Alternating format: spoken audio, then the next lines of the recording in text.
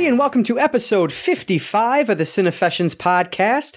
I'm one of your hosts. My name's Brandon Chowan, and joining me tonight we have Ash Collins and Mark Nadeau. Ash, how are things going this evening? Oh, they are peachy. Excellent. And how about you, Mark? How are you doing? Good. One more film after this week. That's right. There's only one more Saw movie after this week.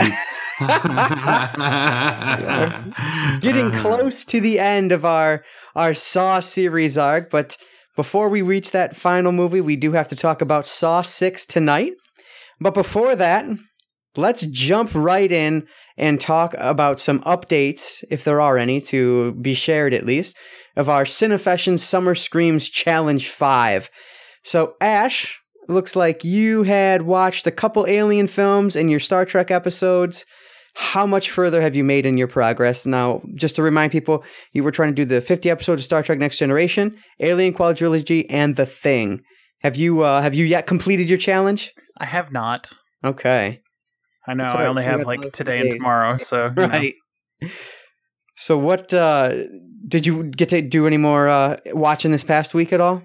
I ended up playing quite a bit online. My wife and I did like a binge on The West Wing. For the hell of it one day. But I did we finished off the first season of Ajin on Netflix.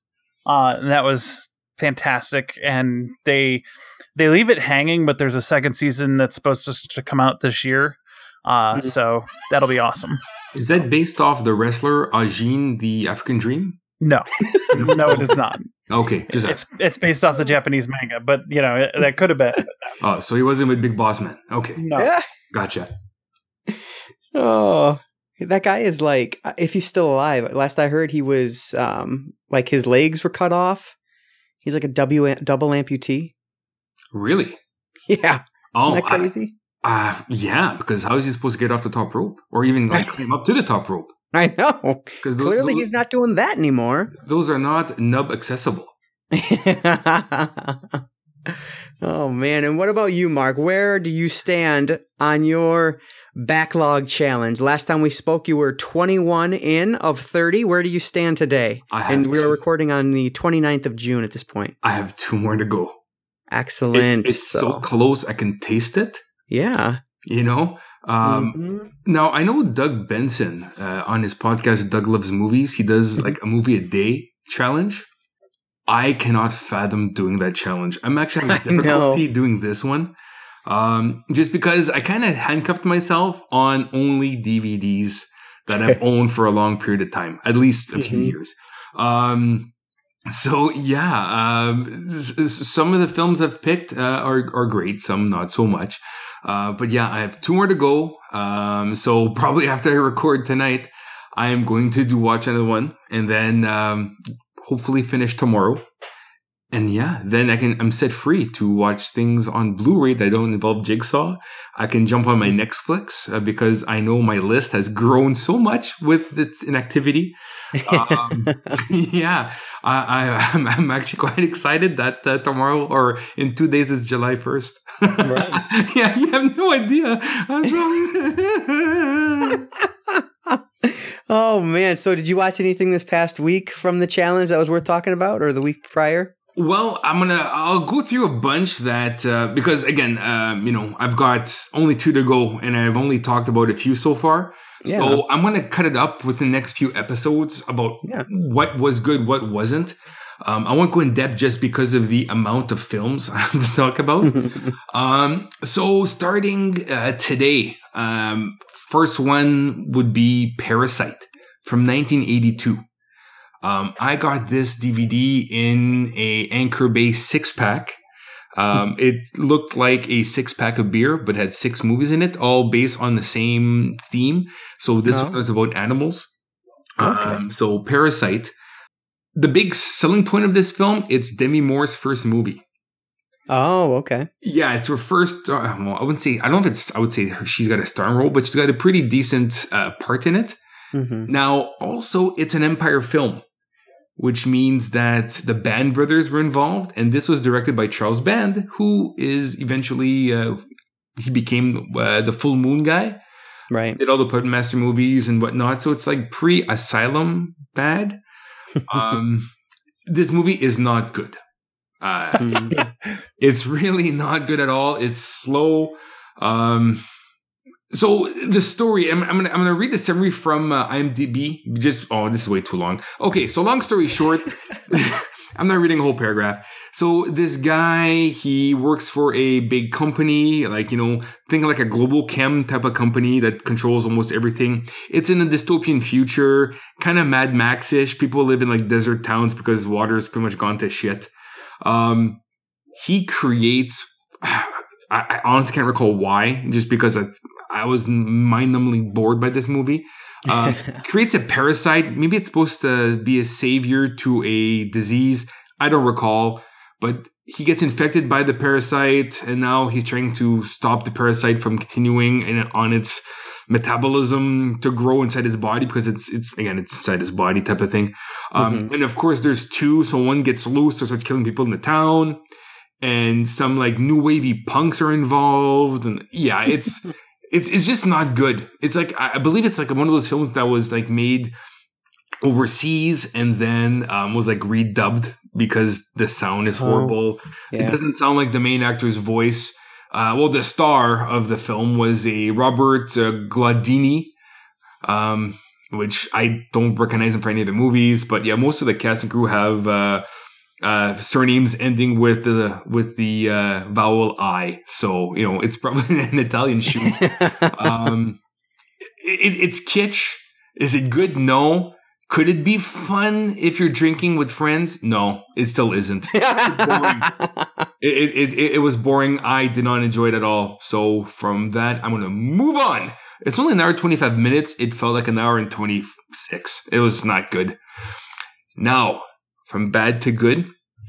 So I've got the Angel trilogy on DVD. So Angel 1, Angel 2, Angel 3. If you're not familiar with the series, Angel 1 is about this girl that's in high school. She's a high school student by day, and she's a prostitute by night in Hollywood. Awesome, right? Well, oh man. At the end, okay. I don't want to spoil, but this is a spoilery podcast, so whatever. So at the end of Angel 1, she gets off the streets, but with the help of a police lieutenant that takes her under his wing. Mm-hmm. Angel 2, she's in college. And bad guys on the street kill that police officer that helped her all those years ago, that she kept in touch with. So now she goes back on the streets to try to avenge his death and find out who killed him. Awesome. And on top of that, it stars Betsy Russell, who's been in all the Saw movies as Jigsaw's wife. So it's like it's a young Betsy Russell. I think she's good looking in the Saw movies. Even though the Saw films are shot kind of gross and whatnot, I think I find her attractive. She is drop dead gorgeous in Avenging Angel. Really? Oh my God, yes. She is gorgeous. I would love a one sheet of this poster. I actually have a one sheet of Angel 3 undercover, which I will talk about next time on Cinefessions. But yeah, this one is from 85. It's fantastic. It's fun for all the right reasons. Mm-hmm. And I'm trying to think if there's any nudity, and I don't think there is for a film of this nature, because it's not an exploitation film anymore. Now it's more of a crime thriller, but involves prostitution. She's no longer a teen. Now she's in college. She's going to try to be a law grad. Okay, whatever. But and if I remember correctly, in this film, I'm just going to pop up on the on IMDb. There's a character. Yes. So there's a character in this movie who's a witness to the death of the police officer. He's the actor who plays him is Barry Pearl, and he plays a character called Johnny Glitter. So he's an effeminate male prostitute, but for some reason his pocket, and plus, he's got rainbow makeup and whatever, so you got the 80s glam factor, with just the femininity of a gay male prostitute. And his big gimmick is glitter. So he throws glitter all over the place. He's got pockets full of glitter. And like they're being chased by these bad guys and he has to throw glitter. Because I guess that's his defensive mechanism. So when he's scared, he just goes in his pockets and throws glitter out. But the character is awesome. Like the movie is fucking badass. Ozzie Davis is in it. Roy Calhoun returns as Kit Carlson. A lot of the actors from the first film who played street performers and I guess just like street people from the first film are back in the second one. So it's more of a sequel. The third one takes place a bit later on, so you don't see as much of the elements of the first two films, but still good. But I just by the amount of time I spent on this film and by the sound of my voice, I love this movie. I totally recommend it. Again, this Angel, I guess, trilogy, available cheap on Amazon. Totally worth it. To be honest, the films get better as the sequels grow. Like, so when I talk about like Angel 3, I think I'm going to blow my load because I'm so excited about Angel 2. Angel 1 was just like okay. But Angel 2 is awesome. Angel 3 is even more awesome. But that's a tease for next episode. Apart from that, I'm going to go a little quicker here just because I don't want to have a 3-hour podcast. So I watched a documentary, actually the same night as I watched Avenging Angel, called Screaming in High Heels, The Rise and Fall of the Scream Queen. Okay. So I picked this up a few wastelands ago when Michelle Bauer and Linnea Quigley from Return of the Living Dead was at Cinema Wasteland, as well as Fred Olen Ray, who is known for his, I'd say, direct-to-video 90s booby films. Like Bikini Drive-In and things of that nature. So as a kid growing up in that era, awesome movies. So this film, or I guess this documentary, kind of just focuses on Brink Stevens, Michelle Bauer, and Linnea Quigley, and how they started in the horror business, and how with the advent of VHS and home video, how their careers blew up by acting in these direct-to-video horror movies. And how, they made, they became household names, I guess a little more underground, because like these video stores needed content and Hollywood was just pumping out these horror movies. And they became names and they were willing to do nudity. So they eventually became stars on their own, So it's a great documentary. It's a little short for my taste. I wish there was a little more. And I kind of wish they spoke about, or they had a few more segments on the other Scream Queens that were in their time and just a little after, like J.J. North, for example. They mentioned her just briefly.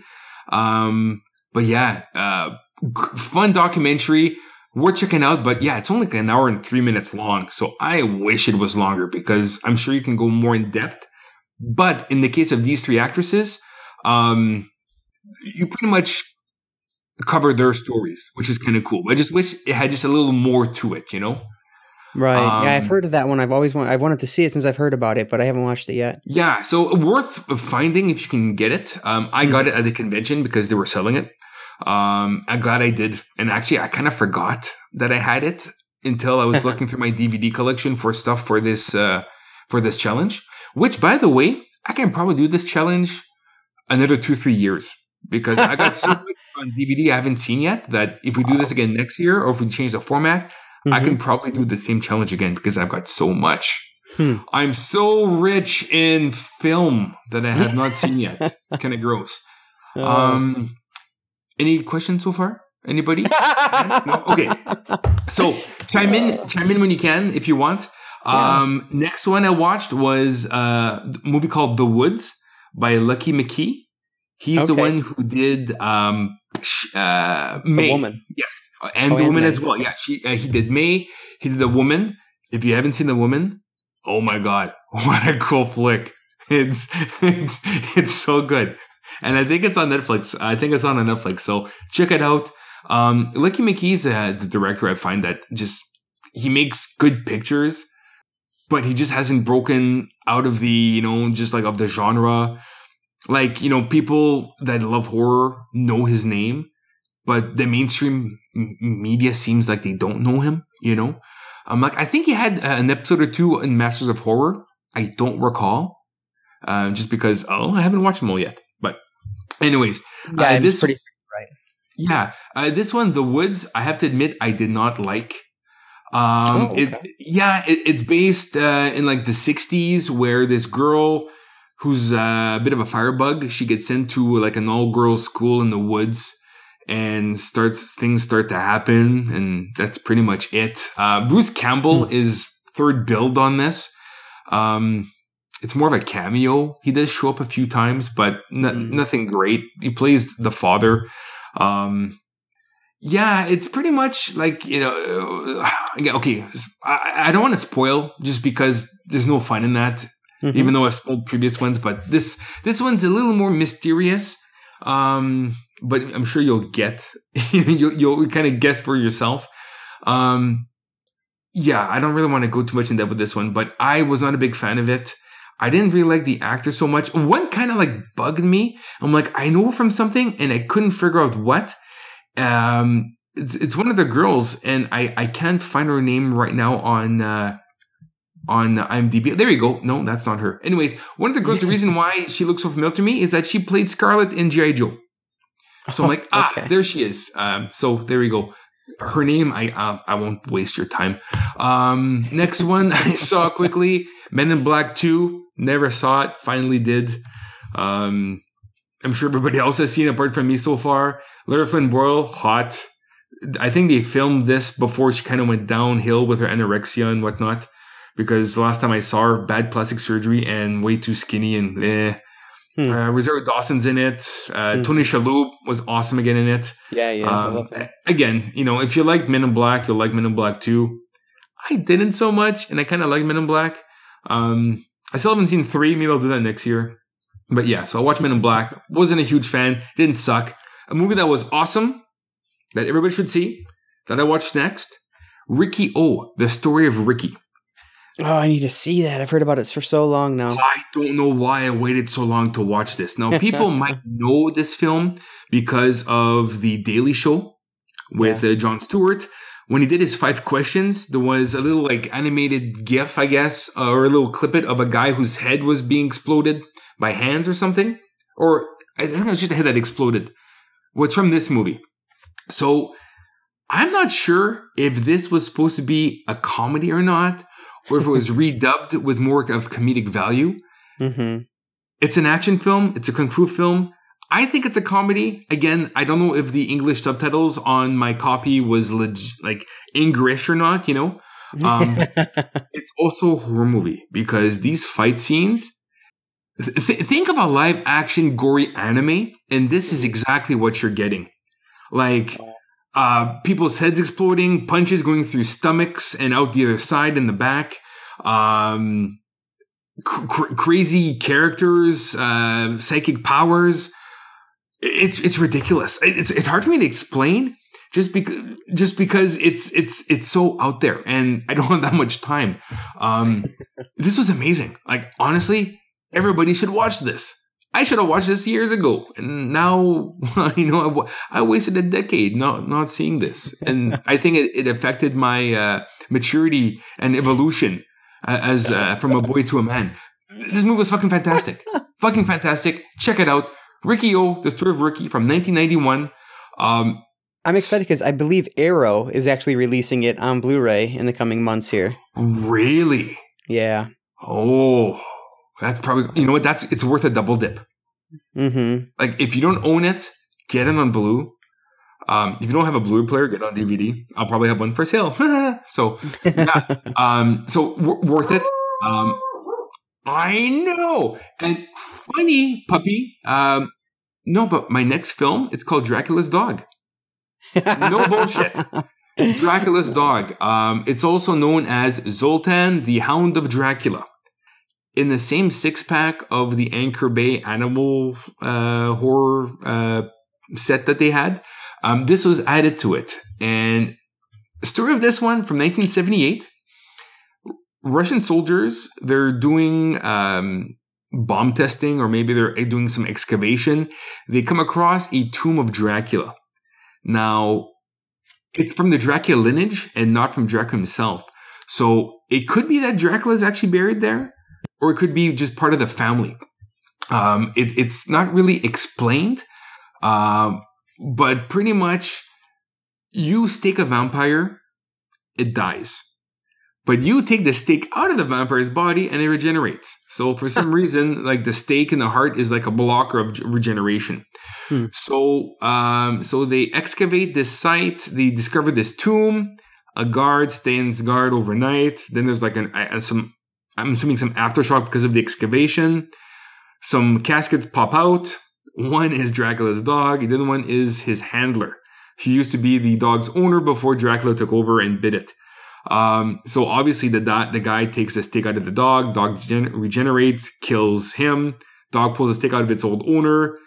And now the whole point of the movie is that Dracula's dog and the owner needs to serve a member of Dracula's bloodline. Now, why didn't they just pull the stakes out of the other people in the coffin? I don't know. The reason why is because it was going to cave in. Yeah. So now they've got this, I guess, psychic feeling, like a psychic compass, that they travel to America and they find a Michael Drake, who's the actual last bloodline of Dracula's ancestry. So now the whole point of the movie is having Zoltan, the Hound of Dracula, to bite other dogs, so then they can attack the family while they're camping. Oh my God. It's actually pretty good. I really dug this film. It's played. It's not played for laughs. It's played straight. Yeah, it's actually not bad for like a late 70s horror film. It's pretty decent. It's one of those films that you would probably see at 3:00 on a Saturday afternoon, playing on, like a superstation. It's got one of those feels to it. It's actually fantastic. The guy who plays Michael Drake is a Michael Pataki, who actually starred in a whole bunch of films that I didn't realize. He was in Remo Williams' Adventure Begins. He was in Halloween 4. He apparently was in Rocky 4 as a Russian government guy. But yeah, Dracula's dog, aka Zoltan, the Hound of Dracula, worth checking out. It's actually, awesome. Yeah, I gave it a pretty good review. It's not reviewing too well on IMDb, but fuck, who cares? I liked it. Last one I'm going to talk about, just because I'm taking everybody's airwaves here. The Company of Wolves from 1984. I don't know how I got a hold of this. I think it was in that lot of movies that I got that Hard to Die from. Yeah. Because I don't recall buying this, but I own it. And it feels, so it's from 1984. It's a horror fantasy film. It's got a bit of a like Dark Crystal labyrinth feel to it, the way it looks on camera. Yeah. It's got nothing, there's no puppets in it, but it's just got that like that sheen, like that movie sheen of like that era of film. And it's a bit of a retelling of Little Red Riding Hood, but it's got a big twist in it. Okay. Were there boobies in it? I think there were boobies. I don't remember if there were boobies or not. But like the cast, awesome. Stephen Rea is in it. Oh, I think there's a penis in it. I'm pretty sure it's been. I watched this in the middle of the month, so I can't recall. But I think there's like a boob, and I think there's a wang. So to each their own. There you go. There you go. Like Angela Lansbury's in it as their grandmother. Oh, wow. David Warner's in it. Yeah, it's a fucking good film. But again, it's another retelling of Red Riding Hood. Again, worth checking out. Yeah, it's 84. It's over 20 years old. I would suggest if you can find it, watch it. It was not bad. And on that note, I'm gonna end it there for now, and we'll continue next episode. But so far, I've seen some stinkers, but some pretty good ones too. Awesome, and they'd actually be over 30 years old as well. 84. Yes. Math is not. I'm drinking. The only number I care about right now is number 12, because I'm drinking a Craig 12 year right now. I don't know if you can smell this through the mic, but oh my god, it's delicious. I was wondering if that was you. Okay. Yeah, that is me. Between my body wash and my bourbon. So I'm going to have a few sips and I'll let you guys speak for a bit. Excellent. So you got 2 more to go. 2 more. And you have the 30th of June to do it. So that's exciting. Yes. Yeah, for myself, I watched all 160 trailers, and I only had to watch 2 more films. I ended up watching 1. I'm saving 1 for tomorrow to kind of conclude the whole thing. But so I decided that it was going to be whatever. I had my Criterion collection downstairs next to my Scream Factory collection. And they're both in alphabetical order and separate, of course. So I decided that my first film of the 2 remaining was going to be whatever first unwatched Criterion DVD or Blu-ray that fell into the horror or sci-fi genre that I hadn't seen previously. And so it ended up being the original Blob film from 1958. Oh, very good. And it was the first time I've ever seen it. And it's a really, really strong 50s sci-fi film. It has that Twilight Zone feel to it that I really love. Mm-hmm. I mean, there are definitely some corny scenes and dialogue, but that just comes with the territory. But the special effects were pretty simple. And because of that, they actually held up quite well. Steve McQueen, it's one of his first films. I think his actual second film, and he did a lot of TV beforehand. And he was just phenomenal in it. He's great. I love Steve McQueen. He is so badass. Absolutely. I mean, frankly, like all around, it was very good acting, and they were just likable people, likable characters, which really works for a film like this. The finale came a bit easier than I wanted it to, but I mean, it was fine, you know? I really want to check out that 80s remake just to see if they take up the gore and violence up a few notches, because I think there's a lot of opportunity for this to almost be a splatter film. You've never seen the remake? I've never seen the remake, no. Oh my God, yes, you have to watch it. It is gory. That scared me as a kid. And it's got Shawnee Smith. Okay, very good. Yeah, so that'll be next in my collection, or my next up in my queue at least. Mm-hmm. I think I actually own that one. I could use that for my final film. We'll have to see. But yeah, and that's all the update I have on my trashy trailer test for CSSC5 and for that film. But also this week, I finally picked up MLB 16, the show for PS4. Okay. Which normally I pick up sports games right away, but I ended up waiting on this one a little bit. But I've been playing Road to the Show mode as a second baseman, and it's really awesome. It's just a great game. I'm hoping to make a YouTube series out of the game in the coming weeks here. It just depends on how well I'm actually able to figure out the incredibly deep franchise mode, but I'll keep you guys posted on that if I decide to do that in the future. Other than that, I haven't played too much. We spent a lot of time outside this past weekend. I went to the Tigers game on Sunday, which was miserable. They got destroyed, and it was just obnoxiously hot out with the humidity. It was miserable, but yeah. So I've kind of been doing things, and then there was like a dream cruise this past weekend. So I didn't spend a lot of time at home this weekend, so I didn't do too terribly much in the world of media. So that kind of wraps up my thoughts there.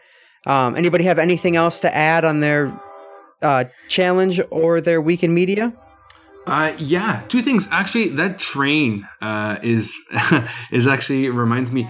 Now, I'm not sure which version of Saw 6 you guys watched. Unrated, I'm pretty sure. Okay, but now that was in. Now, did you have trailers before the movie started? No, not on the Blu-ray. Okay, mine did. I had the DVD, and no, it did not. So on the Blu-ray that I have, it had a trailer for a movie called Train with Thora Birch. Yeah, and it's actually a remake of. Is it? Terror Train, I believe. Oh, really? Yeah. Okay, because I had never I remember seeing this trailer when I first watched this Blu-ray, but then I rewatched it, just for the podcast. I'm like, I don't remember seeing this movie in the wild ever. I've never seen a DVD copy of it, a Blu-ray copy. It looked pretty good. It looks like Hostel on a train, and I'm like, yeah, I kind of want to see that, but I don't know anybody who's actually ever seen it. No, I haven't either. I just I know about it because I've seen the trailer for it multiple times. Yeah, and it's absolutely a film that I feel like will be right up my alley. Yeah. And I watched another movie that I'm not going to remember the name of, but it was incredibly similar to this. And so when I first saw this trailer, I thought, I've seen this. I actually seen this movie before. Okay. Then I realized, wait, no, this is different. But I can't remember what the other movie was. So I haven't actually not seen it either. I know about it. I was trying to verify what I said a minute ago about it being a remake, but it's not. I'm not popping up here. I kind of want to pick it up. I want to find because I want to see this. But there's a few other things I did without the challenge. So yesterday, there's a local business in town that sells movies and rents them and stuff like that. So I went yesterday in hopes of picking up 10 Cloverfield Lane, just because I believe it came out this week or maybe it was the week before. So I go to the store and they had a whole bunch of films deeply discounted for sale. So this is what I picked up, okay? So I got all on Blu-ray. I got 999. I got Pride, Prejudice, and Zombies, The Last Witch Hunter, The Other Side of the Door, Hail Caesar, 10 Cloverfield Lane, London Has Fallen, The Brothers Grimsby, and then on my 3DS, Super Smash Brothers and Kirby Planet Robobot, all sealed after taxes, $164. Oh my gosh. I know. Awesome. And that's Canadian. So that's like $100 US. Right. Yeah. I love this store. I'm not going to mention where it is just in case it gets shut down because I don't want it to shut down. Because I want to get my 3D copy of Batman vs. Superman there for like $10. So I got all that yesterday. I haven't had a chance to play the 3DS games yet because I'm still playing Pokemon, the Alpha Sapphire one. No, yes, that's the one I'm playing right now. I haven't caught them all yet, so I'm playing with that. And also last Friday, I went to a local wrestling show. Oh yeah, I saw your pics. Yes, I went to. And you got rid of your beard. Yes. You sound a little more naked today. I'm gonna start crying. So those who don't follow me on Instagram, who will shame on you. Right. But I had a slight shaving mishap, I guess. And next thing you know, I don't have a beard, so I'm growing it back right now. If you can you hear this? Next thing you know, he says. Can you hear this? This is the scratchiness of my beard so far. So it's getting there. It's getting there so good. Good. It's getting so good. Anyways, so I went to this local wrestling show, C4 Wrestling, or I think it's like Capital Championship Wrestling, and I'm so enjoying independent wrestling right now compared to the WWE. It's not even funny. Like, I'm hate watching the WWE Network, but I'm loving this local wrestling promotion. It's once a month. They have July off. And they bring all these guys from like Lucha Underground and like from the local indies, from CZW and from other independents, near Ontario, from like Toronto, and then from the States as well. So yeah, they had another show. The main event was a guy called Evil Uno versus Mathieu Saint-Jacques, who is a kind of a hipstery, lumberjacky looking guy who's the C4 champion. He's on this awesome. I haven't seen him tag with his partner in a while because he's the champion, so he has to defend his belt. But I guess in other promotions, he's on a team called the TDT. So Tango Delta Tango, which in French, it's Tabarnak the team, which pretty much, if I have to translate that in English, it'd be like fucking tag team. Yeah, we're the fucking tag team, you know? So obviously I bought a t-shirt. Right. But their match, I guess the event I just saw last week was like, I guess like their season ender for the summer. So then they have like a cancer fundraiser in August, and then they start up their shows again in September type of thing. Which in August they've announced one of the big names they're bringing in is Chavo Guerrero Jr. So that should be kind of cool, right? Yeah. So they had this match which was fucking awesome, and they went outside in the crowd. Thumbtacks were involved. Then they took down the top rope and started hitting each other with the top rope turnbuckles. Like, it was awesome. The show, top to bottom, was fucking fantastic. I loved it. I think everybody that's local should go to this show. And it's so cheap. It's like $20 a ticket, you know? Like, and then that's for like 3 hours of wrestling. And, you know, awesome. It's only like 5 rows deep. So no matter where you're sitting or if you're standing, you're seeing a fucking fantastic show. And they bring in such good names. Like, I'm in love with indie wrestling right now. So that's why I'm excited for WWE's CWC, the Cruiserweight Wrestling Championship. Yeah, I honestly don't know too much about it, but I have heard about it. So it's all these cruiserweights, right? So it's pretty much, it's all these independent wrestlers that are awesome that they're making a tournament with. Eventually, I'm assuming a whole bunch of these guys are going to go into NXT because with the draft coming, they're going to pull a bunch of NXT stars out. Mm-hmm. So this is a great way for people to find out who these guys are and then to fill up their NXT roster again, Awesome. And one of the guys in the Cruiserweight Championship, Tyson Dux, he was at the show. And he's been at the show a few times now because he's from Ontario, and he's awesome. And so I'm just so into like indie wrestling right now. I think the last like 5-6 shirts I bought are like indie wrestling shirts. I'm going back to Winnipeg in a few weeks, and I think I'm just going to wear indie wrestling t-shirts with me because awesome. I have so many. But so I've had a pretty good media week. Yeah, definitely. It sounds like it. Yeah. And just to clarify, just for listeners out there, apparently Train was supposed to be a remake of Terror Train, but it kind of split off from that with the end product, so it's actually not. But that was the original intention. So just to clear that up, I guess. I wonder if Thora Birch is going to show her boobies as well in this movie. One can hope. Yeah, but I don't know because she did in American Beauty, I believe. Yes, she definitely did. Yeah, so I think she's due to do it on a train now. So yeah, Boobies on a Train. Just seems a natural progression. Right? We should make a film called Boobies on a Train, but it's about birds. Like, psych. That's a twist. There were no tits. There were birds the whole time. Oh my gosh. Elijah Craig. All right. So before we jump into our review of Saw 6, I want to ask you guys a question for the question of the week. So obviously we are dealing a lot in sequels this week, this past month here, this arc at least. So if you could have a sequel made to any horror or sci-fi film franchise that's not been made yet, which one would it be? That's a damn good question. Well, current series right now, I would love to see them do a Judge Dredd 2 with Carl Urban. Yeah. Oh, that's a good option. I've actually not seen that, but I've heard it's great. The Urban Judge Dredd is absolutely fantastic, and they need to. They've been talking about doing something with Netflix and a couple other things, but nothing's greenlit yet. They don't have a script. They don't have anything. They're just talking about it. So I want a sequel to that. Oh, you, Mark? Again, scanning my movies right now. I would love to see a sequel to The Guest. Did you guys see that? The Guest? Yeah. I have not seen that. Oh my God. It's on Netflix. Watch it. It is. I keep using these big words, and like it's either the shit or it's amazing. This is a fucking good film. I'm just gonna pull it out of my rack right now. Not my cleavage. A stranger claiming to be the close friend of a recently deceased soldier invites acceptance and doubt from the dead man's family. Exactly.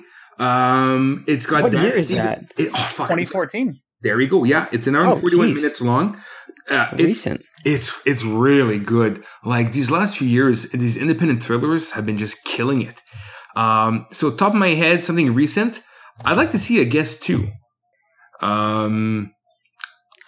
Again, if I'm just spitballing here, I think Everly 2 would be good as well, just because I like some Heilig and guns. But yeah, if I had to, like, top of my head, just looking, I'd have to see The Guest. The Guest would be a good film that they can do a sequel on. Oh, it's a Wingard. Okay, Adam Wingard's film. Yes. Excellent. I have heard of it. Now that I see the cover for it, I looked it up. So yeah, I'll definitely have to check that one out then. But yeah, for me, I would have to say I want to see Rob Zombie's Halloween 3. I want to see that series continue because I think he did an excellent job with it. I love Rob Zombie's film. I say it every time I mention Rob Zombie, but that's an arc we have to do eventually is Rob Zombie's films. And I would really love to see a Halloween 3. And I don't want a remake of Halloween 3 Season of the Witch, which I think is a very underrated and a very good film, but I wanted to pick up where maybe combine Halloween 4 and 5, for example, with the young Danielle Harris.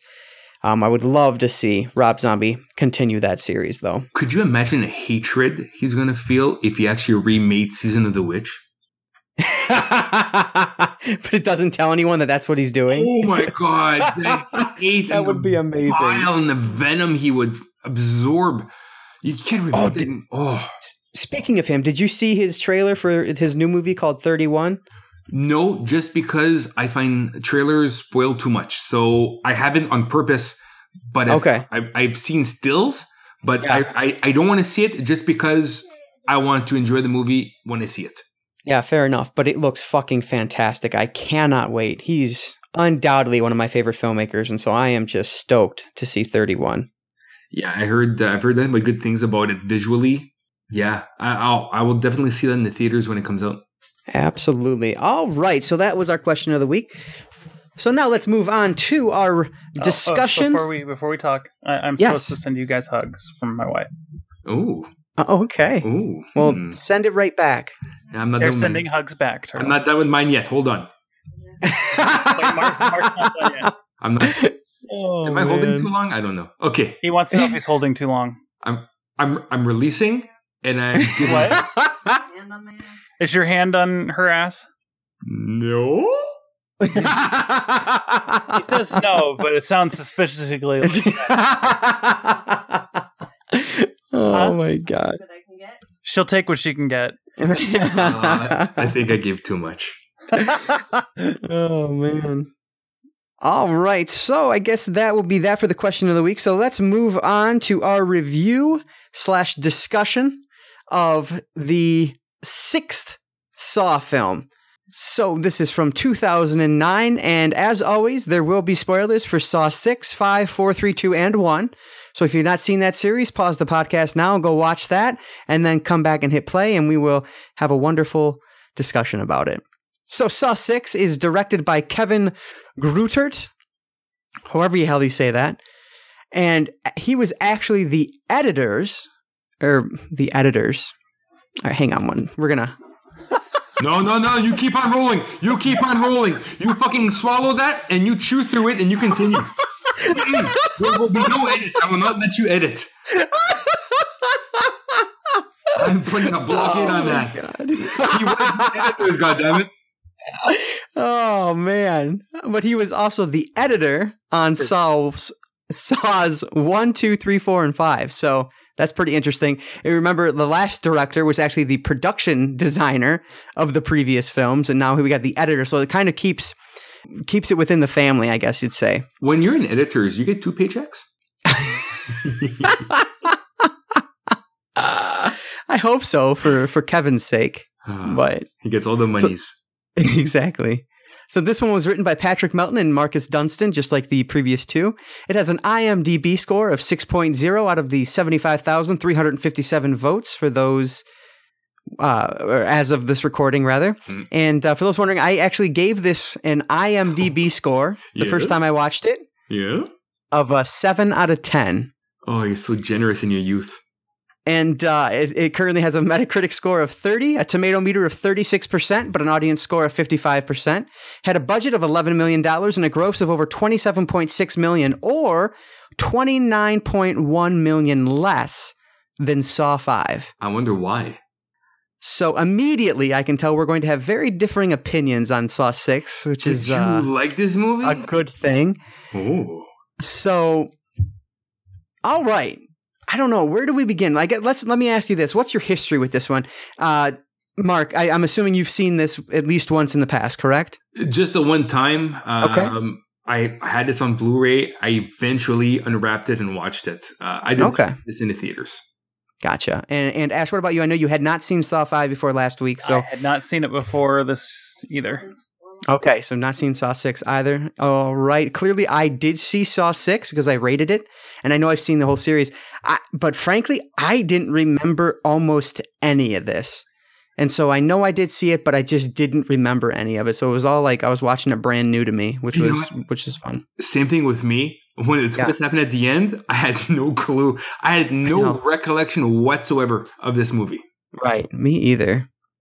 So our very first trap, we get, it's like the pound of flesh trap, where the 2 people have to give Jigsaw a pound of flesh in order to unlock their harnesses or whatever the hell it is to get out alive, basically.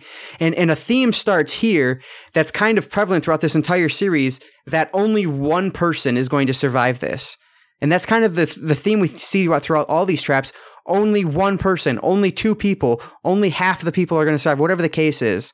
not everyone can survive. And so this first one here I thought was really interesting, and I thought it was pretty damn good, honestly. The watching them mutilate themselves, oh my God, it was fucking disgusting. Mm-hmm. Her cutting off her arm was gross, but watching him rip the flesh off of his body with his bare hands, I mean, honestly, it was almost too much. Like, I almost had to turn and not watch. It's funny because I watched this last night with Melissa. Who doesn't listen to her podcast as she falls asleep because she likes to hear our tones of voices as she gets to Slumberland. And she was squirming and turning away from the TV while he was cutting his stomach. Yeah, it is gross. Like, chopping a hand is something, but he's cutting through layers of skin and fat. Yeah, and something just grosser about it. Mm-hmm. Absolutely. I like when he started going right for his fat. The girl lifts up her shirt and she like looks around like there's no fat. I don't know what to do. And so then she goes for her arm. I thought that was pretty humorous. Now, what's interesting about this trap, or even about this actress? So the girl is played by an actor by the name of Tanisha Howard. The reason she's in this film is that I guess VH1 had a reality show called Scream Queens. Oh, yeah. Where they had like 12 contestants, and then every week they would knock somebody out, because, like, are you a Scream Queen or are you not? It was actually hosted by Shawnee Smith. And I guess James Gunn was one of the judges of that first season, because that's during his big Slither phase, right? 08, 09. So he was more into the horror stuff than he was with the Marvel stuff right now. And she won the competition. So that's why she, the thing is with the competition, it was in conjunction with the Lion Gate Films, and you were guaranteed like a scene in the film, but like it could have been background, it could have been just like a small cameo. But I guess the writers liked her so much that they cast her as the trap winner, and then also gave her another scene after the fact in the hospital. Right, yeah. What did I learn from this scene? Yeah. Which I'm like, you shouldn't have said that because you're probably going to be in the sequel. I did like the kind of twistedness of the first one. It was it was more than a little graphic, but it was just like he went for his stomach and she went for her arm, and I'm just like, yeah, you're not going to be able to just cut off a finger or something there, lady. He's getting pounds here. Yeah. That was awesome. Yeah. So after that, go ahead. I'm surprised the MPA allowed, to be honest with you. Like, again, I watch the unrated cut, so maybe I know that's what I'm wondering if it's the unrated director's cut. Yeah. And theatrical.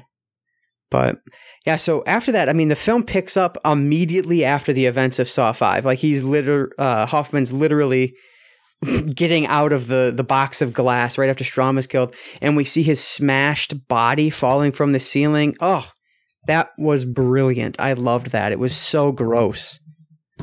Yeah. I thought the body would be a little more flattened than that, or a little more pulverized. Maybe it's just me. It just seems still kind of... It was actually about what I expected, because they did something like that on CSI New York. Really?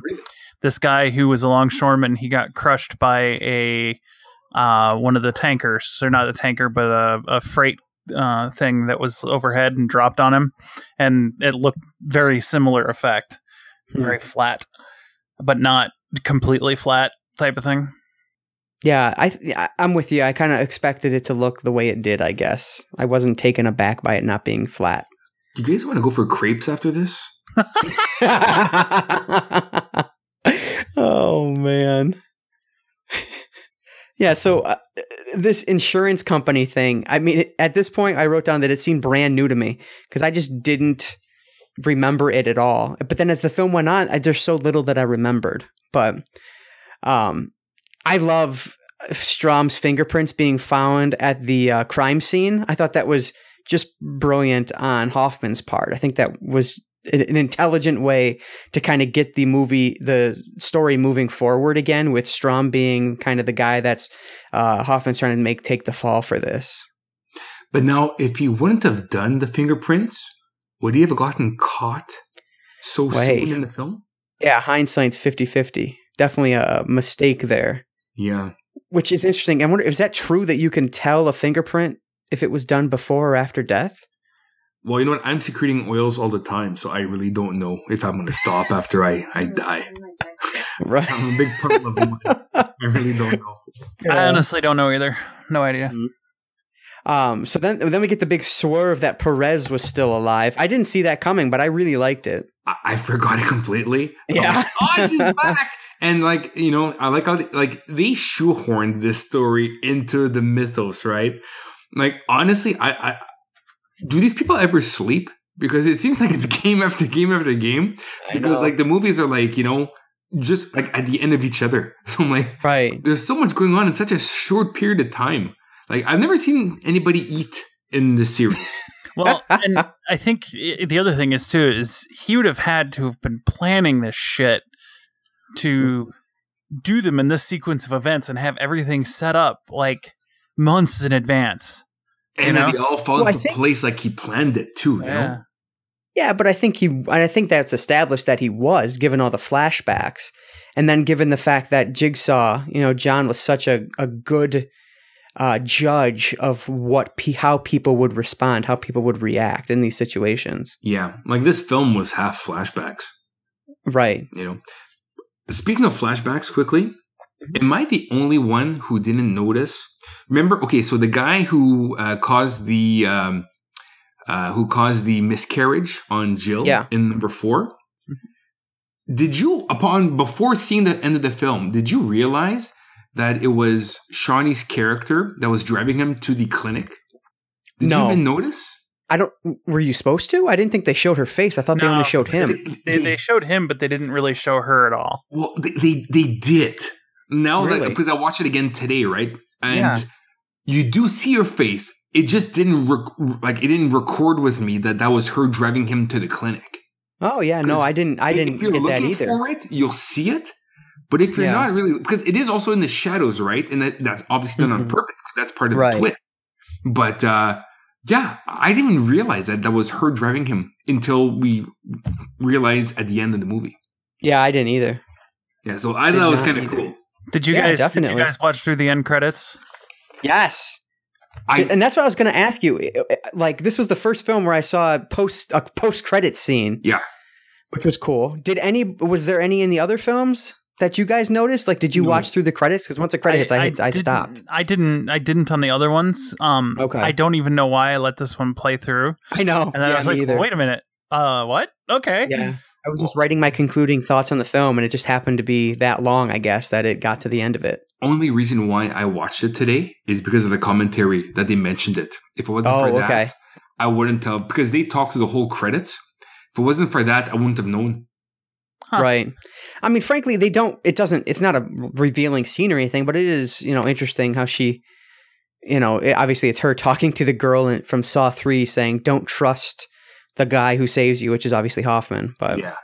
Which is kind of cool. Like that, you know, like, again, even from the grave, she can still fuck with Hoffman, you know? Yeah, exactly. But at the same time, we're not going to get a payoff on that because, like, I don't think we're going to see her in the next film, right? Yeah, I have no idea. Yeah. So I guess it kind of shows that in a way, no matter what Hoffman does, he can't cover all his tracks. Right, which is, I mean, I feel like super realistic with what he's doing at such a large scale. Yeah. There's no way he should be able to. Yeah.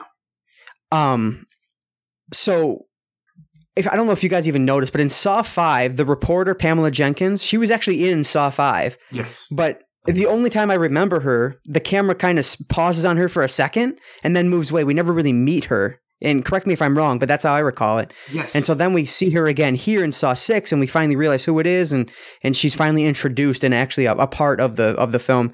I thought that was interesting. It just kind of builds that this feels like a television series at this point more than a film series. Well, at least for Saw 5 it did, because it kind of built for everything here in Saw 6. In Saw 5, the theatrical cut, you see her on scene, but she doesn't say anything. In the director's cut, I think she asks one question and Hoffman kind of like shrugs her off. Oh, yeah, I think you're right. And that's it. So that's the only way you can actually recognize her is from that. Right. But you know what? You're right about it being like an episodic. I found at the end of Saw 6, this felt so much like an episode of a Netflix TV show. Just because it's so intricate. Like this could have been like a Netflix original series. Yeah. You know? And that's a good point that I'll probably touch on a little bit more. But it's so intricate. Everything, it is very detailed. And I feel like if you're watching this a year apart, you're not going to get 50% of what they're trying to show you. But because we're watching it week to week like this, I feel like I'm appreciating it a lot more than I did in the past. And I agree with you, because I remember watching Saw 6 and obviously I forgot about it because there was nothing memorable to it. But I do remember I had watched it, but I was completely lost because it had been so long between watching Saw 5 and 6. Right, now watching back to back, it makes so much more sense. And this movie as well, because it's filmed in Toronto, this felt like the most Canadian version of Saw yet. Because like all the actors in this movie have been at one time or another like on CBC, which is like our Canadian Broadcasting Corporation. Right. Like the janitor, he was. I remember I see him from Canadian commercials. The lead guy who's part of all like William. He plays William. Peter Outerbridge. I've seen him on all these Canadian TV shows. So to me, this felt like the most Canadian Saw yet. It was like, this is like Saw A, you know? Oh, that's funny. Yeah. See, I didn't like the ending, mainly because I know Saw 7 is going to be absolutely terrible. It's in 3D. See, I remember loving Saw 7 when I first saw it. But I mean, I've seen one of the traps. Like I've seen video of one of the traps out of it, and I'm just like, yeah, they're reaching. They're going beyond reaching. This is just ridiculous. You haven't seen the last one, you said, right? Right. I haven't seen the whole movie yet. No. Okay, you're gonna wait. Yeah, exactly. But exactly. See, and that's the thing is, I thought the ending, if they had trimmed it so that we see the countdown timer on his head going down, and she goes to the door and goes game over and shuts the door, and they just went black right there, that would have been perfect. That would have been, and then you could just stop there. And then if you want to watch the next one, they have like the teaser bit leading into Saw 7 with the countdown timer, her shutting the door, and then, him escaping or whatever. That would have been pretty cool as an opening trap for Saw 7 is what happens to Hoffman in Saw 6. Yeah. But that's a good, it would be an interesting take on it, definitely. But I mean, I loved what they did here. I thought the frantic editing at the end with the countdown timer mixed in there, and then us seeing the results of Hoffman's trap and everything. I fucking loved it. See, I would have been happier if the trap had actually gone off and Hoffman died, because then he wouldn't be in Saw 7. And you're such a hater. A Mandalore hater. Cost is Mandalore. He's fizzing North Star. I don't give a shit. He was the worst part of this whole freaking movie. Oh my god, you're high, sir. No, you're high. Terrible. He was fantastic in this. That arc was my favorite. The way it's coming down on him, kind of the walls are closing in on him, and watching him respond to it, I thought was fucking great. I didn't get that out of his performance at all. While I was watching, I was like, he's acting the same as he has in all the other movies. He's got a stick up his ass. He's not emoting. God. He's not doing anything. And it's just like, I was like hoping that the cops caught him, and and like the traps just played out like normal, and it went from there. And I was hoping, I knew going into this that he was going to be in Saw 7, but I was still hoping at the end that maybe this time the bear trap goes off and snaps his head, and Saw's wife is the protagonist or the antagonist in Saw 8 or 7 or whatever the hell it is, Saw 7. 7, yeah. But no, it just like he just. No, I couldn't. I couldn't. No, he just didn't do anything for me the whole movie. See, I thought his go ahead. I was just gonna say, I thought his performance was there was an internal battle going on that I thought came through really well with his character. And frankly, coming into this, like I said, I thought Mandalore was the worst part of this series, but I was dead wrong. He's my favorite part since he got into the series. No, you, sir, are high. I'm sorry. You know what, though? I have to agree with you, because I hated the Causes Mandalore Saws, because, again, it had been so long since I saw them back to back. now I fucking love them. He's playing Jason Voorhees without the mask. You're right. You're right. He looks just like Jason Voorhees. But he's like the silent killer. You can see, but the thing is, he's not wearing a mask. You can see him kind of struggle, and he's acting like people, but he's no longer a person. You know, he is a slasher that has a human form, that doesn't have a costume, and that's what I kind of like about it. I'm with you, man. 100%. Now that said, though, terrible substitute for the Saw character. I hate. He's substandard in every way. I think. I can't get behind it. I'm gonna go sacrilege right now and say that I like him more than actually Jigsaw. What? Yeah. Get the fuck out. Brother. Preach. I'm gonna mute myself for 1 minute. 1 minute. Yeah, I have a great. I'll be honest. I have a great appreciation for these films now that I did back in the day, and I hope that I heard rumblings that they're actually making another Saw. Now, not watching. I've only watched the last one once, so I don't recall what happens at the end. But let's say that it ended now, and they're doing a Saw 7 with Costas Mandylor. I would be all for it. Now, chances are he doesn't live past the next film. I'm pretty sure he doesn't. I don't remember. But if he does, I don't know how big he'll be, but I'm sure he will be awesome in Saw 8. It looks like he's put on a little weight between this movie and the last one, so... Yeah, the guy's making bank. Yeah, that's the thing. Now he can afford really good sushi. So he's eating all the Tim Hortons tray. Yeah. Insert expensive sushi piece. I don't know. I don't know. Big Mackey. He's eating all the Big Mackey right now. The Big Machiavellian? Oh. Yeah. But, it's funny, though, because I kind of liked his storyline a little less than I did in Saw 5. Because in Saw 5, I was all in for his storyline and not so much the people in the traps because I didn't care about them. Or was that Saw 4? Fuck, I don't remember anymore. But that was 4, I think. Okay, because in Saw 6, I kind of liked his storyline just a little less because I loved the traps and I loved the character in this storyline, you know? So the guy going through all this shit, I thought it was more compelling than the Hoffman storyline in this one. But they were both equally decent, but still bad. See, you know? I liked the character that they put through the traps because he kind of regains his humanity as he goes through all this because he's he's just a complete ass. He's a piece of shit. Yeah, when he first starts. We'll talk about him. By the end of it, you actually I actually felt really sorry for this dude because he's struggling with a lot of this. He's realized, wow, I really fucked up my life, to be here. But it's just, I don't know. I thought his was actually an interesting storyline there. But well, see, now he has to make his decisions face to face instead of just on paper, right? Yep. So it kind of humanitizes him a bit. Yeah, makes him a little more human and more caring. Yeah.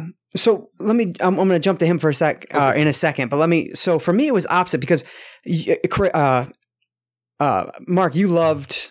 I guess is a strong word, but you really. No, I don't know. I think you loved Saw 5. I fucking loved it, man. I fucking loved it because that was your number 2 on your list now. But I did not like the story mostly because of Strom. I fucking hate Strom, and I hated the way they handled it. Yeah. But here. I mean, to me, it was all about Hoffman because, like I said, I felt like his performance was really understated, and I liked what he was doing. And then, kind of the explosion. My favorite part in the film, it has to be when they were at one of my favorite parts at the like the police FBI headquarters or whatever the hell it was, where they were trying to uncover the tape. Yes. And they were getting closer and closer and closer. He's walking around drinking the coffee like, oh, it's just so tense. I loved it. And then she says, here it is, and plays it, and it's his voice. And then just the knife cutting him and calling the coffee. Oh, it was so awesome. It was exactly what I was hoping it was going to be. And I absolutely loved that. So for me, this one was all about Costas, all about Hoffman's storyline. Costas Mandylor. Now, see, I did like that scene. Yeah. That was really well done. I will give it definitely. It was also very intimate because when he is stabbing Perez, Oh my God, yes! Like he's making love to her, right? I know, just so many times, and the way it was handled. Oh, so good. Because she looked at him like he was the killer the whole time. Like she knew, but she just couldn't prove it. Right, and exactly. There she did, and he knew she knew. And this is like my last little fuck you to you. Like I always have the upper hand. Like, like those at up close stabbing. I was like, yeah, that was sexual. That was his release because he enjoyed that. You know, right? So yeah, that was such a good fucking scene. Absolutely. I feel bad for Drake though, who passed away. But he was still alive when he poured gasoline on him. I know. So, like, and he just looks at him and pours it anyway. Oh, so damn good. Slit his throat and burnt him to death. Yep. Oh my God. So quick disgusting sidebar. So you're Drake from Aliens. You're on the ground. You don't have your Bluetooth in your ear, which is something they talked about in the commentary. Because in Saw 5, he had his little Bluetooth the whole time. And in 6, he doesn't. So your throat is slit. He's pouring gas on you. Would you, in your last moments, try to rip out your throat so you would die before you burned? Or would you burn yourself alive? What would you do in that moment? Man. Because you're not going to be able to get up and like, cause he's going to overpower you, right? So would you try to open up your throat so that you would bleed out sooner? No, I'd burn. Would you burn alive? I'd burn alive. Really? I don't know. Yeah. I think burning alive would be more painful. I think he was almost dead anyway. I think he probably would have lost consciousness before he burned. Or was he still moving? Well, he was... a little bit. I think he was still consciously moving. I don't think it was a twitch, but he was still coherent. Like, it was still breathing. Yeah. I think I would probably try to open up the slit a bit more. Maybe I don't think I'd think of that, though. I don't know. Did I just go morbid? Fuck. Jokes. Never mind. Okay. But so then moving to William's character. So I think his arc is really weird to me. So they introduce him, and obviously he is this big shot of this like piece of shit insurance company that is literally trying to not insure people. Obviously, they have people that there's jobs to find flaws. And so he's a piece of shit. And then it kind of looks like they set it up clearly that he's cheating on his wife with that phone call. Yeah. Who always going to be late. He kind of looks at the girl, the lawyer, offers her a drink, but then nothing happens. And so it's implied that he's cheating on his wife. And so they're just giving him this vibe that you're not going to like him. Yeah. Which is purposeful. And then he kind of goes through and, he gets humanized the way you were saying. But at the end, does he really, like, as you mentioned that he kind of, looks back and is like, oh, this is what I do with my life. But I didn't really catch that at all from him. He was apologizing to the woman whose husband he killed simply because she had his life in his hands. And so his arc, he started off as a shitty person that you're supposed to not like. And he kind of ended that way as well. There was nothing that really changed my mind about him. I got that out of him because he as he's going through the traps and everything, when he was forced to make those choices, it broke him. It broke him hard. And like when he sees them at the end and he realizes that the test was not for him, it was for somebody else. And he just kind of like, he's like, oh no, when he realizes it, and he immediately starts apologizing, because he realizes what he had done, I think. Well, yeah, I got out of it. The thing is that, he uses his own calculation to say yay or nay on these policies. Mm-hmm. And during the course of these traps, he goes against that calculation or that method he uses to go yay or nay. He lets the old lady survive and kills off his assistant. But the old lady was his secretary who he's probably spent years with, and the young boy is a file clerk or some shit who he probably has spent days with. His life expectancy though is going to be longer than hers. She already had so much of her life already, and she was slightly obese, and he was fit, but he was lonely. He looked at she had family and he didn't, and that's against what he usually does at work. So that's where things start to change for him. you know? Yeah, but I don't know. See, I think that's the obvious decision, though, given his situation, because he's not making an insurance decision. He's making a decision based on who is he friends with, who means more to him. I don't know. But he's also making the decision of who lives or who dies, which is something he does at work all the time. It's just he does it in a different way, though. In a different way, but because of the way Saw talks to him throughout the traps and everything and sets them up, he's showing him, look, you done fucked up. Yeah, no, I agree with you there. I didn't see a kind of reversal on his part, on the character's part, of the realization that, yes, I did fuck up, I guess. And that was my biggest problem with it. Okay. The other problem with it is, what kind of lessens this movie to me a little bit is that, and just a little bit, it was that this William's whole arc is really just a revenge tale on Jigsaw's part. Whereas in previous films, you don't get that. You don't get revenge. You get him trying to teach the person a lesson, for example. And so I thought that was different and kind of outside Jigsaw's standard MO. It is revenge, but it's not Jigsaw's revenge. It's the family's revenge. It's the mother and the son's game. It's not William's game at all. And it's not that's Jigsaw's the thing. It's like, is with all the hatred that the mother and son have, are they going to forgive William for not ensuring the father for his treatments, or are they going to give him the death penalty? So, it is revenge, but it's like, you killed my dad, I want to kill you now. Yeah, it was not Jigsaw's revenge, although it looks like it throughout the whole thing. Right at the very end, it's like, oh, yeah, okay, I get it now. Yeah, but does adding that little element really change the whole reason why he's there? If Jigsaw had not, if John had not been turned down by him, would he have even tracked him down to put him in this trap? I don't think so. Well, I think that Jigsaw would have found a family that got turned down no matter what. So Jigsaw enjoyed the punishment that William was getting. Yeah. But it's still, to wash Jigsaw's hands, he's not the one who killed them. It's the family wanting revenge. So I think no matter what, William is doomed, because I don't think any family, like, honestly, if it happened to me where I got, I had the chance to act revenge on an insurance guy that wouldn't, accept my father or a loved one's policy, I probably would have done the same thing, I'll be honest. And that's the thing is, it's bringing on emotion. Most of the people, honestly, that Jigsaw puts through these things, he knew in some way, shape, or form. He'd run into them, or they were looking into him, or something. But he was tied to them in some way. He'd met them before, so in reality, you could say that all of it's revenge in some way, shape, or form.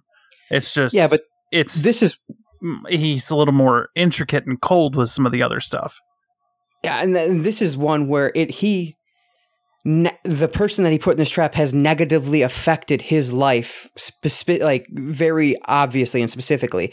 Whereas the others he put in there, I can't make that connection as easily, at least, or as blatantly, I guess. No, I disagree, because the doctor, Cary Elwes' character from the first movie, definitely affected him in a lot of ways. He basically treated him like a number. Well, he's the doctor who said he had cancer, but I mean, if he has inoperable cancer, what's he supposed to do? But the thing is, the doctor had no compassion. You mentioned, no compassion, nothing. On the doorknob, half the time, like he was looking to, like he wasn't important enough, and that's what Jigsaw felt. He felt shunned. I'm like, like you give me this news, but I'm not worth a minute of your time to discuss this. My problem with all of this insurance stuff is that obviously Jigsaw's gotten money. So why couldn't he just, use his own cash and go overseas for these treatments? Well, he says it. He says it's not about the money. I have money. It's the principle. Yeah, because he's been paying into it. See, I think he actually did try to do the experiments or the thing, and they didn't work. So, okay. See, I didn't catch that. See, I think he might have tried, or at least looked into it and realized, no, this isn't going to help me, and he went further into his psychosis. I think what pissed me off the most about this movie was the fact that it proves that Strahm was right about Jill. And just the fact that I have to say Strahm was right pisses me the fuck off because fuck that asshole. See, I don't think he was right about her. I think between his harassing her and the box, I think that's when she got involved. Because John shows up at one point. There's a flashback where John shows up at her place and Amanda's with him, and that's like right before probably Saw 2, I would imagine, before that trap is set. And so Strahm was right about the fact that Jill knows more than what she was telling him, is what I'm referring. Hold on, which Amanda was that? Was that Amanda Hug and Kiss? Oh Sorry, my god! It's been too long for a joke, so I thought I had to. Continue. See, I loved what I thought was. Go ahead. I'm sorry. No, I think she might have known he was up to something. I don't think she knew what he was up to. Oh no! I completely disagree. I feel like she knew exactly what was going on and just chose not to do anything. Well, and that's the thing is, I think she may have known there was something going on, but I don't think she knew exactly what was going on until after the fact. Who's this, Jill? Yeah. Jill. Oh, yeah. She fucking knew the whole time. Yeah. See, I didn't get that, but I don't know. Even like, you see a flashback from Saw 3 where they're putting that kid into that torture rack thing where it twists all his arms. But she's in the hallway. She doesn't see it.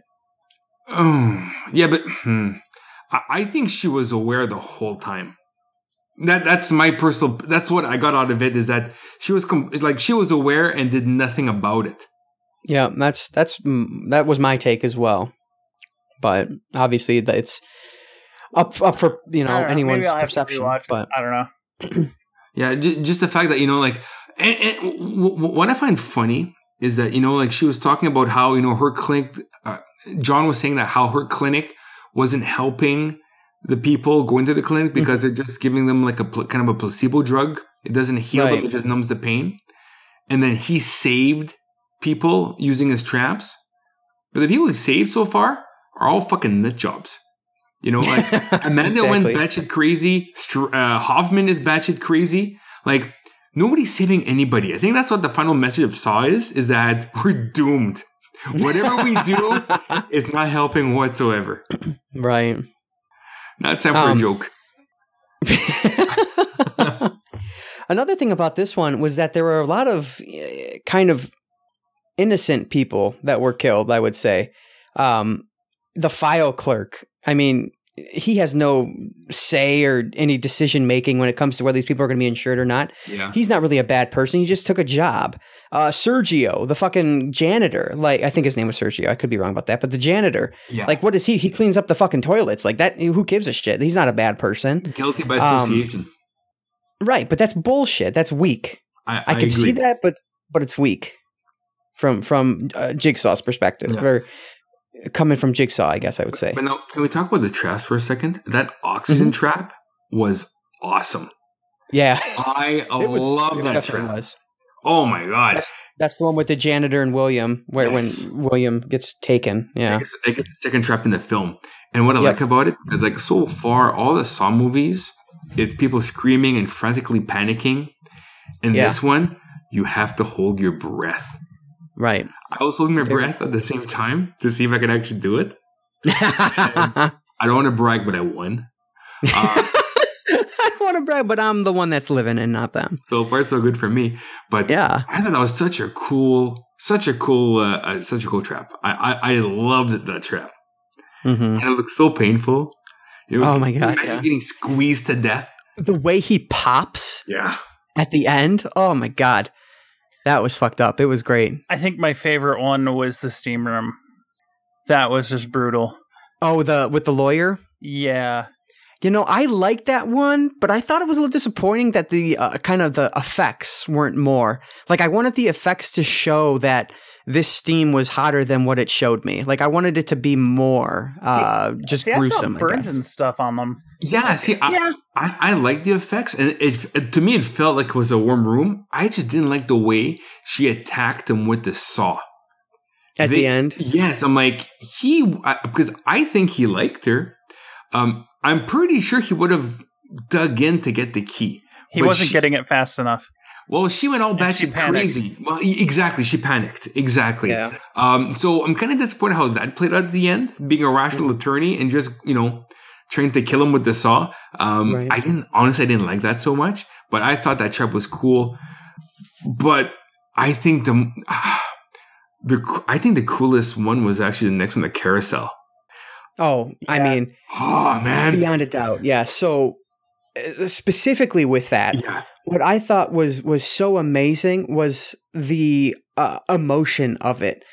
So to me, I wrote down that this may be the best scene in the series when it comes to just the real human emotion of it all, because the emotion of choosing who lives and dies was just so well done. The guy at the very last guy, yelling, "Look at me when you're killing me," and then William looking up, and then his face was like, "Oh my God, it's ending," and then just kind of the silence of it. It was brilliant. Rant when he finds out he's the one that's gonna die, it's probably the best scene in the movie because he's so funny. Like it's pretty funny, you know what I mean? Mm-hmm. And just the way he says his dialogue, it just made me laugh. Even though it's not a funny scene, but it's so fucking, it's kind of sarcastic at the same time. Like, oh fuck me, oh, I loved it. To me, it sounded like a British actor trying to put on an American accent, which always bugs me. But frankly, I was so engrossed with it, I wasn't laughing. You know what I mean? Like I was with it. But I can see what you're saying. Okay. I definitely noted that. So you're William. Mm-hmm. Who do you save? I mean, none of them meant anything to any of us because we spent no time with them. So I mean, I feel like that it doesn't matter on our end. The only person who we even had dialogue was the black man. I don't know his name. The guy from Family Matters. Yes. I thought that was him. That is him. I thought that was him. Mm-hmm. I mean, I would save him just because that's the only character who had dialogue, and then the person with the kids. See, I would save the blonde chick, and I would save the chick that had the dark hair. That's who he saved, right? No. He. Oh no! I know which one. The young one with the dark hair. It's the young dark-haired one and the blonde, purely for statistical purposes. Right. I have. There's no other reason, just because I'm kind. Mm-hmm. None whatsoever. That's what I would save.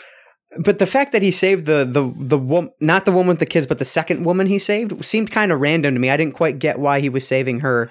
I don't know either, but I know why he did, and I would have done the same.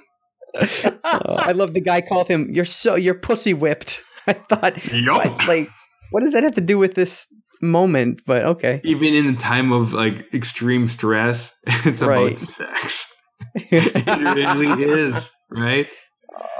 Because I would have done the same thing. So you know what bugged me about this is we get the same type of red herring in Saw 6 as we get in Saw 3 with the way that the line is said. So the mom said, the boy's like, I don't understand why we're here. And it's the boy from the 100, which is a fantastic series. Ash, did you catch that? Oh, yeah, he is he's what's his face? Yeah. I know, I can't think of his damn name, but I know what you're talking about, yeah. Yeah. Anyway, and the mom's like, the son says, I don't even know why we're here. And the mom says, we're here because of your father. And the way she says it, you're thinking, obviously, this is William's son and William's wife. Yeah. Yes. And obviously, that's the red herring. And it's the same red herring that pissed me off in Saw 3 because of, the I want a divorce line, which makes you think that, Little dipsy doodle. Now, I hated the son in this movie. I don't know why. I just love him from the 100, so that's probably why I loved him here. Yeah, I don't know the actor, but I didn't like that kid at all. When he clicked on die, I was really hoping he would get a shower. And even the mom, I'm like I just don't like her either. There's something about her. I don't know. Yeah, I didn't like her. Yeah, but I like the boy. I don't know. Again, it could be my past experience with the actor, but well, the one thing that bothered me about the two is they're acting like they had been in there for days. And they've only been in there for an hour, 60 minutes. Yeah. It's just like, you guys are that desperate to escape. already. I know. Really? That's what it was like. Oh, I'm so hungry. Like, oh, you just ate an hour ago. There's another excellent scene with John, the scene between John and the doctor. I'm sorry, John and William. Mm-hmm. And one of the lines is, "That was even smoother. As a matter of fact, that was downright slick." It's just a great line. Yeah. And such a fantastic scene about whether or not, William would cover the experimental cancer treatment. Just, great scene, I thought. William is just reading his own script. He said that so many other times before that it really has not, like, he says it and it's got no meaning to him anymore. He's just, he's a robot. Yeah. And that's how I feel like through these traps and him making these like real life face-to-face decisions makes him more human. Still maybe not likable, but just, he sees the flaws of his ways. Right. Something I'm just going through my notes here. Something I wrote down is, "I'm invested in Mandalore." Right. This is a North Star. That's right. Because, like, I think I just threw up a little in my mouth. Oh my God. At the point where he attacks the other police officers, the FBI agents, like, I'm rooting for Mandalore. Like you said, it's like Jason. You root for the anti-hero eventually. Yeah. No, because this is who you know through these scenes, through these films. And if you're not Ash, you root for the anti-hero.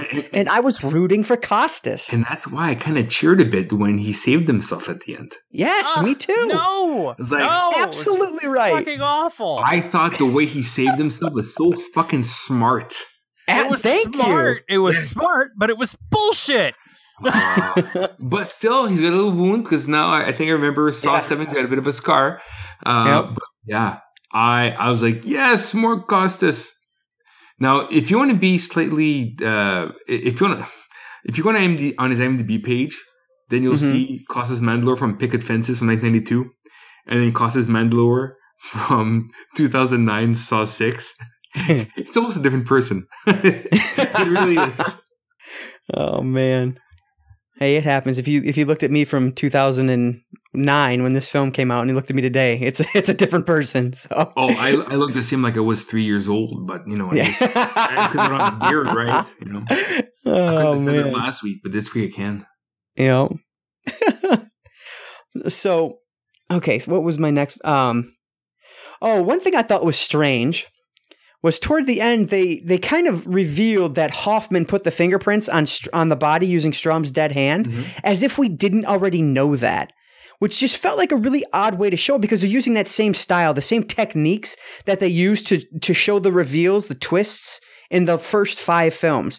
And so I thought that was really strange, because obviously, if you're watching these movies, if you're watching the series, it's obvious, like, that that's what happened. So I thought it was just a strange way to kind of display Strom or Hoffman using Strom's hand to put the fingerprints on. I thought that was kind of strange. Took me out of it a little bit. Well, maybe they found that the storyline got so convoluted that they need to hold the audience by the hand. Yeah, that could be. Just because, like, again, when I first saw Saw 6, I really did not like it. Yeah. And now I've got a great appreciation for it because we watch them back to back. But back in the day, I didn't. And, the story loses part of its power because of that. Yeah, no, I agree. Yeah, so like I said, I completely forgot about the Amanda storyline, and that was just I wrote, like, now that is a fucking twist. Like, forget Saw 5, that piece of shit. This is a twist, man. I completely forgot about Amanda, the whole how she ties into all this. And then right after that, it was kind of another sense of rewriting history that this whole franchise is kind of known for, but it works so fucking well. I feel like they, like you said in a couple episodes, they tie things together so well. It makes sense. I like it. And then we get that twist. And then there's another swerve with us finding out, obviously, that William, his family is the reporter, the blonde, who is gorgeous, not the mom and the son. And so that just threw me off. I was like, oh my God, just twist, twist, twist. And then the ending, it was just this build to the end. It was a fantastic, like, final art, what am I trying to say? Act to this film. I loved that act, that final act.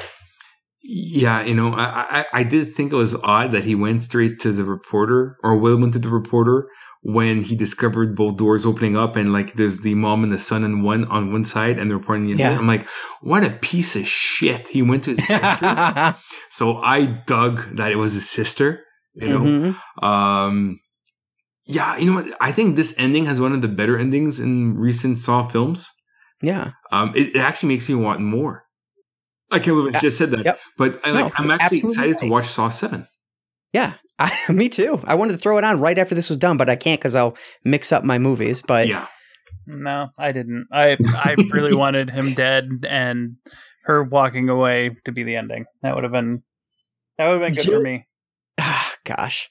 Jill's game over was probably my favorite since the original. Yeah.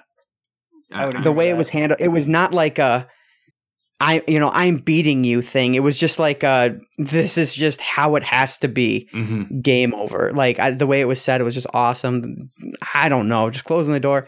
The hydrofluoric acid at the end, when William's literally melting away. Oh, that was so gross. Oh God, That was pretty fucking harsh. Like not only are you getting stabbed by needles, but they're pumping in acid into your body directly. Like, see, I was thinking it was going to shower down on him. Yeah. And no. Yeah. Oh God. Me too. Yeah. And then there's that line that he says again. Jigsaw says, "The dead will have no claim over your soul, but you." Oh, he's something like, "You think the dead will have no claim over your soul, but you may be mistaken." Just fucking perfect. So let me give my final thoughts because I'm on a rampage here, and I love this. You know, I was stunned by Saw 6. It was 1,000 times better than I expected. The traps were good. Most importantly, though, the story was incredibly engaging and just tense the entire way through. It moved along incredibly quickly. It's had such a great pace, even though it was a lot of flashback. The gore, again, was at its best in the series, and that seems to be a trend. It keeps getting better with every outing, as one would expect as the years go on. Yeah. And the twists and turns at the end, followed by that final montage of the editing that was done at the end, which makes sense that this was directed by an editor, because it was fucking awesome. It just took me on a ride. And this is one that I think I actually liked more and appreciated more this time around than my first time because of how immersed I was in the whole series and how much I am right now immersed in this series. The fact that this felt like more of a revenge story than Jigsaw trying to teach anyone a lesson was a bit disappointing, but the rest of the film more than made up for it. So I cannot wait to see how this series ends. I'm genuinely excited for it and surprised how much I enjoyed this film. And I'll say it. This is the best sequel of the Saw franchise, without a doubt. Wow. I'm giving Saw 6 3.5 out of 4 stars. Wow. That was exhausting and just exhilarating. I'm glad I finally got it out there. I've been waiting an hour and 42 minutes to say it. I am glad I was sitting down. Yeah. I'm glad I'm in the bathroom. That way I don't have to run to vomit. Oh my gosh. All right. Mark, Ash, I don't care who. What final thoughts? Well, I don't think it was the best sequel. I do think it was a bit better than 4 or 5. For me anyway. If they just ended it slightly sooner, so we didn't know what happened, or we could guess or something like that, kind of like the ending to like the first Saw, or some of the other ones where we don't necessarily know what happens to him. We're left hanging on that last nugget. I think it would have been better. And then they could just move forward with the sequel. But it felt like they played their hand too much to me at the end there. It's like, okay, yeah, here's what's happening, and hey, we're gonna have a sequel, yay. It's just like, you could have just left us hanging a little bit. It would have been, I think, a little better. But I feel like if they left us hanging, I would have been pissed, because then it would have felt more like a TV series that we're going to pick up again next week, as opposed to the franchise, which was my big problem with Saw 5. Well, see, but that's what they've been doing like this whole time since they started with the other sequels, though. So it's just kind of like, I don't know. I think it would have felt more like the other Saw movies if we hadn't quite had, that there. It just felt, I don't know. It was just kind of a letdown to me. So I don't know. I think I don't think I'm going to go as. I think I'll go with a 3 on this one. I'm honestly surprised from what you've been saying. I expected a lower rating. No, because it honestly, there was a lot of good. There was a lot of good stuff to it, and it didn't feel like they actually picked some emotion behind the traps. It wasn't just people. There was stuff to it. There was some substance to the movie, even though I just didn't like Costas Mandalore. I'm sorry, but the rest. I think there was parts to it that made up for it. So. Excellent. All right. So what about you, Mark? What are your final thoughts on Saw 6 and your star rating? I liked it. I didn't love it, but I liked it a lot. Costas's Saw films are slowly pushing the Tobin Bell Saw films to the side as villain of the series. Mm-hmm. The thing is, the further you go with this series, like this movie was half flashback just to make the story make sense. Right. That's why, like, I like it a lot, but I don't love it because it's like it's putting in extra puzzle pieces that didn't need to be there in the first place. That's why I dug the traps more and William Sterling more in this film than I did Hoffman's storyline, just because only like a third of it was real time. The rest was all flashy, And actually, that's not true. It's more Jigsaw. Yeah, but it all ties in, Like, Oh, it's so difficult when it comes to like the 6 in a series to really rate it high, But I'm still gonna give it upon review of the film again, and I watched it twice in 24 hours. I'm giving it a positive review, but it's not the best of the sequels. So on my IMDb, on my Letterbox, I gave it 3 out of 5. So for here, we don't do 0.75. So I'm gonna give it a 3 to round it up. But I think it's more of a 2.5 to 2.75 out of 3, or out of 5 than 3. And I'll give you my ranking so far. I know you guys haven't done it yet. I still think we'll do right after. Yeah, so I still give Saw 1 the top spot. And, wait a minute. Yeah, you're changing your list then. No, Saw 1 was always number 1 for me. No, not on. I just listened to the podcast last week. It was Saw 3 number 1, and then Saw. It was. Oh, did it give 31524 last time? 31524, exactly. That's what you said. Yeah. Okay, so in that case, so I'm gonna give it. You can change it, obviously. It's just that's what you said. No, I'm just Elijah Craig. So I'm gonna this time. I'm gonna give it 3152624. Oh my God! You put 5 up. Okay. Yeah. Okay. Good. I liked 5 more than 6. I really did. Man. Yeah. So right. This is fun. So yeah, I'm gonna give 6. The thing is though, I find 3, 1, 5, and 6 group really closely together, and like 2 and 4 drop off big time for me. So even though 6 is in the 4th spot, it's head above 2 and head above 4. Yeah, so I'll give you mine. So mine would be Saw 6, Saw 3, Saw 2, Saw 4, Saw 5. And for me, it's kind of like you were saying, but for me, Saw 6, and Saw 3 are significantly ahead of the final 3 of 2, 4, and 5. Okay. So, because I did not like 5 at all. But I just find it funny that when we first started this journey together, holding hands, that I thought Saw 2 was the best of the series. I know. I know you did. Me too. Yeah. What about you, Ash? What is your... So just to remind you, you had Saw 3, you had Saw 1, 3, 2, 5, and 4 last week. So what would your order be this week with Saw 6 inserted? Saw 6 would have to fall before 2 and after 3. So 1, 3, 6, 2, 5, and 4. 1, 3, 6, 2, 5, and 4. Yeah. It's a good rating. I like how we're like all different. There's not much in the same spot even. Like that's interesting. Upward like 4 being the last, the worst, you know. Well, yeah. I see. Even you guys have 4 as worst. I have 5 as the worst. Oh yes, which I don't get. So much Hoffman. But, exactly. Saw 5 had too much Strom. Yeah, who's my least favorite character in the whole series. Well, have you watched Gilmore Girls at all? No. I have seen it. I know he's in there, yeah. But man, he's good. I've never watched it. I'm lying. All right. So, yes, on the Gilmore Girls note, that will wrap up our discussion of Saw 6. So next week, we conclude our Saw series arc with Saw: The Final Chapter. No. It was Saw 3D. The final chapter was the tagline. Right. And I'm watching this in 3D. Is it? I'm totally watching it in 3D.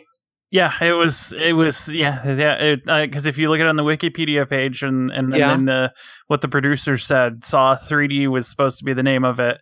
The final chapter was the tagline. It's just everyone kept putting it as Saw: The Final Chapter when I thought that's what it was. Saw 3D. So make sure you guys check out Cinefessions.com for more. And thank you to everyone for listening to this week's podcast. We really appreciate you as listeners. And, it just really means a lot to us that we can spend some time with you each and every week. So as always, if you liked what you're hearing, make sure you leave a review on whatever platform it is that you're listening to us on, whether it's iTunes, Stitcher Radio, Google Play, or something else entirely.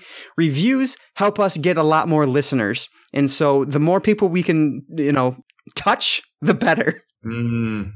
I don't know if that's a good idea with Mark around. Call me the octopus. Oh man, 8 arms. That's not an arm. Put it away, Mark. Doesn't matter. It sweats. Oh my gosh. So you do push-ups. So what's really cool is now we have this telephone number set up. And so if you want to be a part of the Cinefessions podcast, all you have to do is give us a call. The number is 302-448-TALK. That's 302-448-8255. 302-448-8255. Leave us your thoughts. If you want us to know about something that we said incorrectly, that we screwed up on, let us know. You can be on the podcast. You can correct us. If there's something you want us to review in the future, let us know. Call us, 302-448-TALK, and let us know about it. We're really excited to have our first listener call in and give us some feedback. So please just leave us a voicemail, 302-448-TALK. I'll leave that number in the show notes as well, because we want you to be a part of the Cinefessions podcast, and this is the best way we know how to go about doing it. So again, if you want to be a part of the podcast, leave us a voicemail. Do know anything you leave on the voicemail, you did give us authority to use on the podcast, so keep that in mind. Whether that's good or bad, I guess, is up to you, but... Exactly. It's your consent. So, yeah. If you'd rather send us an email, you can hit us up at contact@cinefessions.com, or you can always follow us on Twitter @Simon1. That's PSYMIN1. You can follow Mark @Mark_Nadeau, MARC_NADEAU, or you can follow Ash @DHGFASHE, diehard game fan Ash, on Twitter. And you can also follow Cinefessions @Cinefessions. Yes. So please send us emails, voicemails, voice notes, phone calls. I would love to hear some feedback. Tell me I'm doing well. Tell me that I suck. I respond to all criticism. Actually, that's not true. I won't respond to negative criticism. But I want to hear about it. We'll just ignore it like it doesn't exist. I want to hear about it. If you mean I'm blocking you. No, I'm kidding. No. But please, I would love to hear if you enjoy the show. If you have questions, comments, please do let us know. I would love to hear some feedback from you guys. So if you like this show, absolutely. If you find we can do some improvements, please let us know so we can work on it if need be. Yeah, and do note that is a U.S. telephone number, the 302-448-TALK. That is a U.S. telephone number. So if you are a listener overseas, you probably want to email us instead, because I don't know how much money that costs to call overseas. I don't know how that works, but something to keep in mind. So, All right, so that's that for tonight, I guess. Next week, we are going to wrap up the Saw series, and then we're also going to announce what our next podcast arc is going to be, which we are excited about. We're actually, honestly, we're still kind of debating what it is we're going to do. We have a good idea, but we're kind of leaving this week open to decide and finalize what it is that we want to do next. So if you guys have any suggestions, something you want to hear about, even if it's just a film you want us to review, let us know. Call us on that voicemail. Send us an email, contact@cinefessions.com, and we'll definitely take it into consideration. So, Mark, Ash, thank you, gentlemen, for joining me tonight. I clearly enjoyed Saw 6 more, but if we take a look at our ranking here, Ash has it as his third film and Mark as his fourth. So, it wasn't bad. No, which is a good thing. It really wasn't bad. It's just every film can be number one. I'm excited for Ash to see Saw 7, the final one, next week. I'm really interested to hear your thoughts on that one. It would be so awesome if we can find a way to watch Saw 7 all together and record. That would be so much fun. Probably not to listen to as a podcast. I don't know. But just to have our interactions of our yays or fuck yous, Fuck you, Hoffman. Oh, it's Fist of the North Star. That's awesome. Either or. Pipe dream. Yeah, exactly. All right. So that is that. So I want to thank everyone for listening, and we will catch you next time.